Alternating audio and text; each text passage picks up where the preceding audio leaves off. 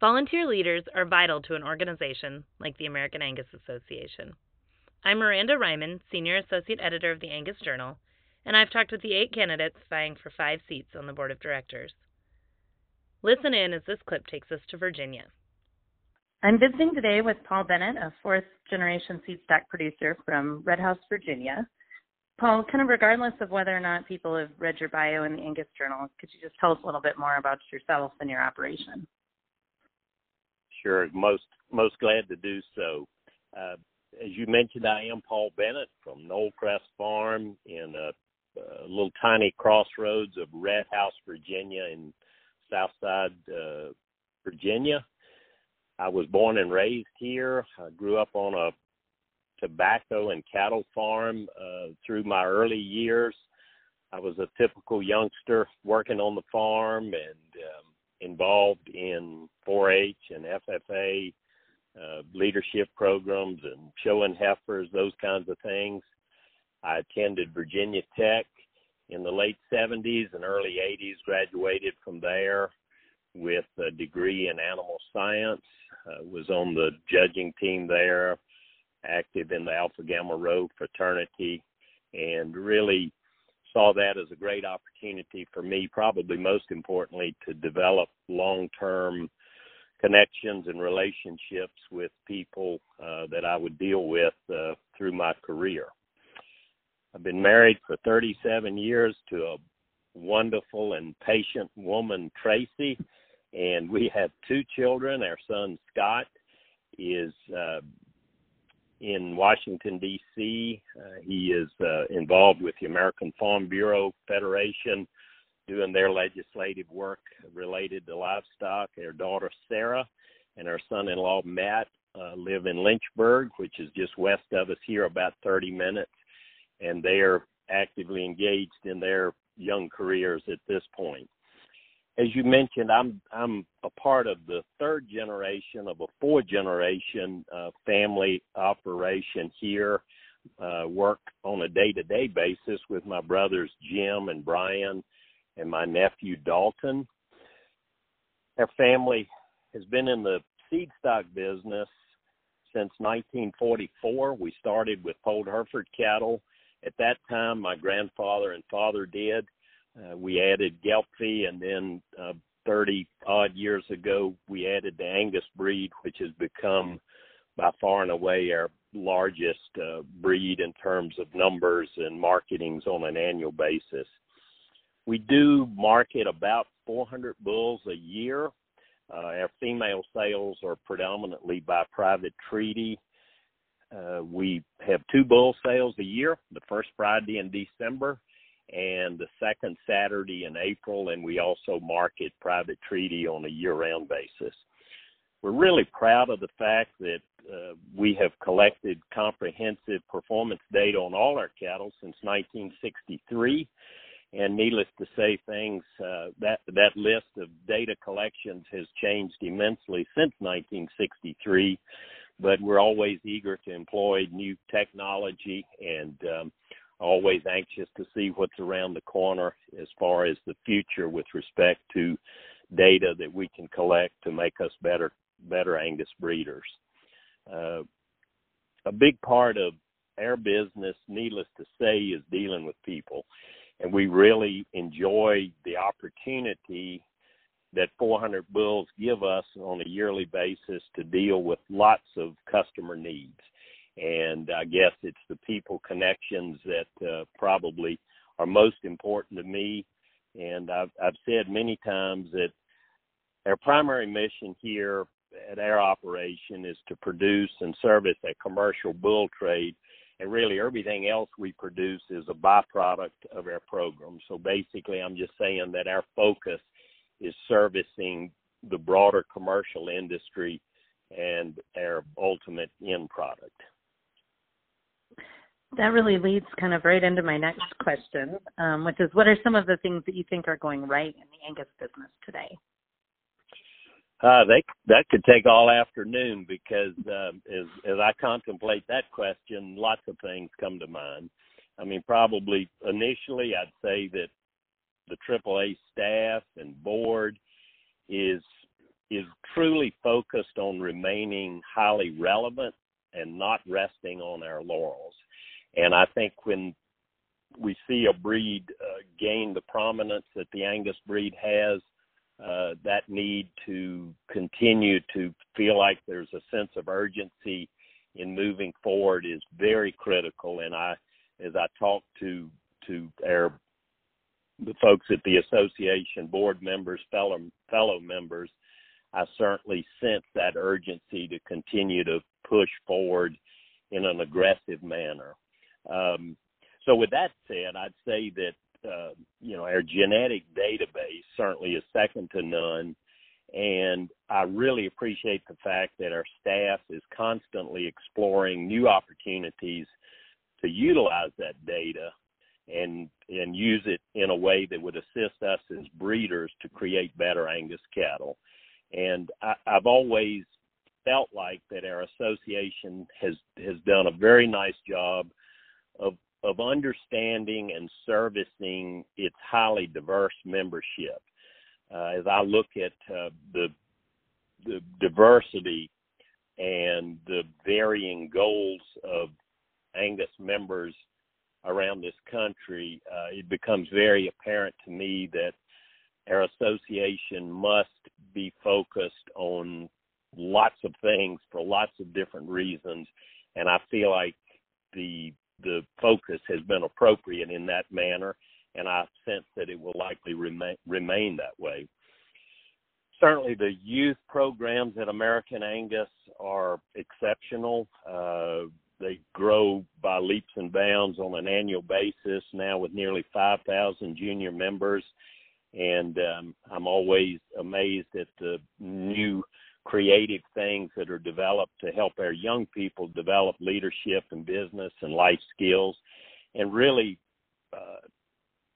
create opportunities for them to cultivate a passion for agriculture, and more specifically for the Angus breed of cattle. With that said, our Angus Foundation certainly has serviced lots of young folks over the years. We were really honored to be asked to donate the 2020 Angus Foundation heifer that was sold at the stock show in January of 2020. Brought $65,000 going to the great folks down at 44 Farms in Texas. And I guess it was through that process that I became truly aware of all that our Angus Foundation does and the many doors it opens for so many people, especially young people today. And then I probably kind of finish, as we talk specifically about the Angus breed. I mean, our breed promotion, primarily through certified Angus beef, has also grown by leaps and bounds, and I think is serving our breed in a tremendous way right now. That brand is easily the most recognized and respected beef brand in the world. And as I think back to my awareness of it being developed many years ago, and remembering the skepticism that revolved around the association becoming involved in a branded beef product, and then I flash forward to today and see how that brand has grown and what it has done to promote the Angus breed. It's set a great example. So those would be some things that I think the Angus breed's doing great today. That doesn't mean that we don't have room for improvement, but I think that the breed is certainly positioned extremely well today to move forward into the future. All right, so it sounds like there's a long list of things that are going right. Tell me about some of the challenges that breeders are going to face looking to the future, and how the association can best serve its membership. Sure.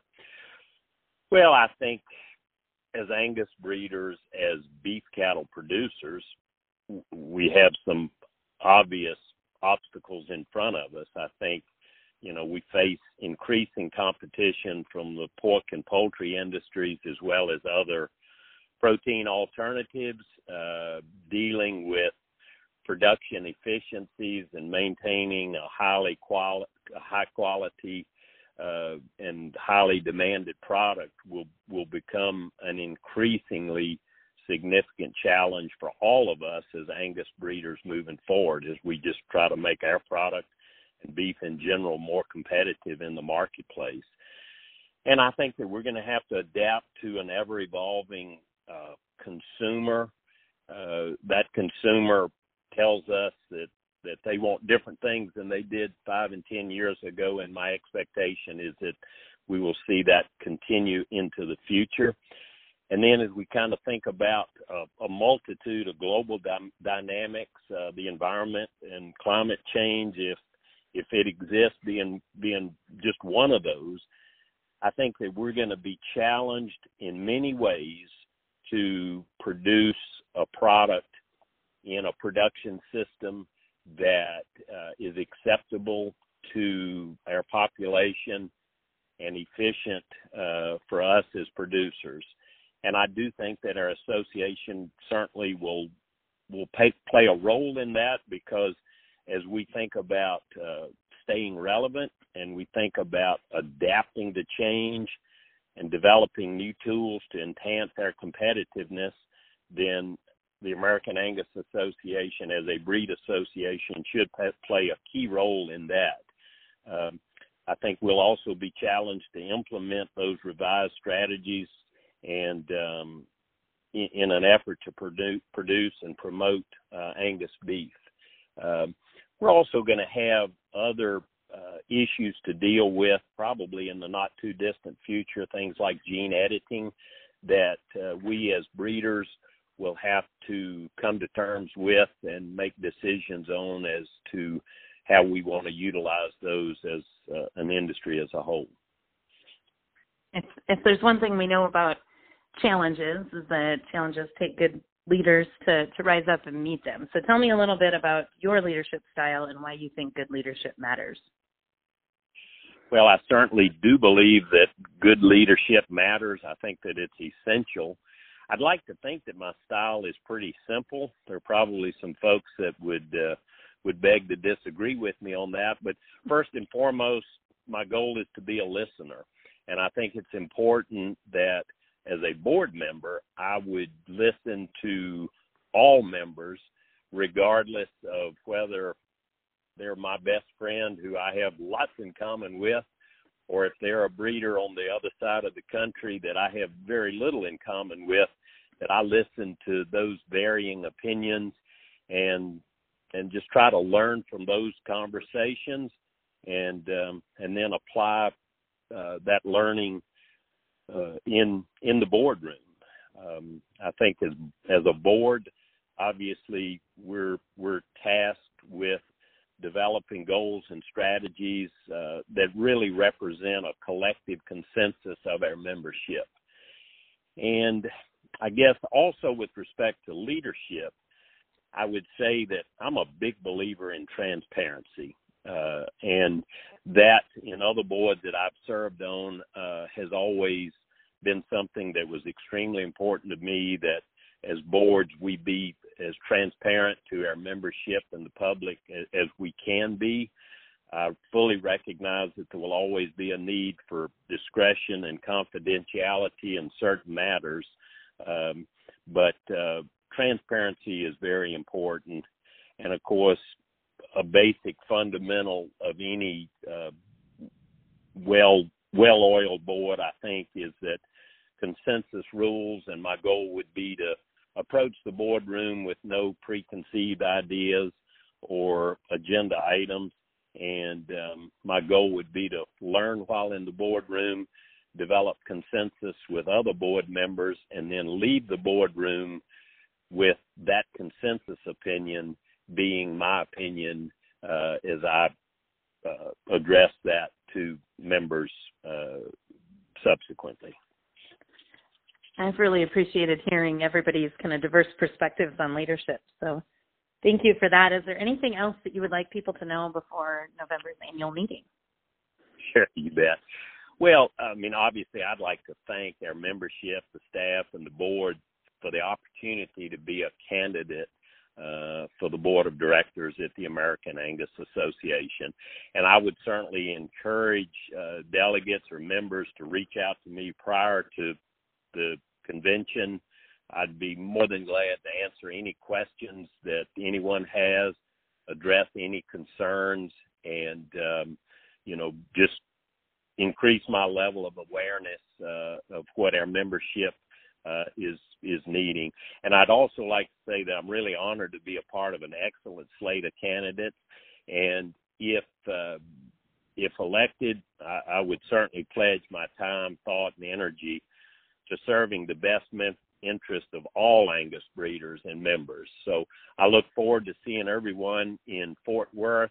I'm excited about this challenge and the opportunities to meet a lot of people and be engaged moving forward. Thank you much.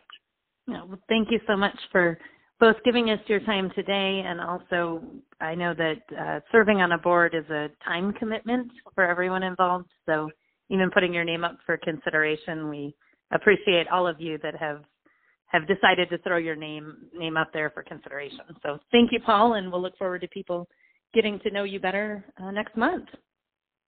Elections will take place during the annual business meeting, Monday, November 8th. To hear all board candidate interviews, visit angusjournal.net.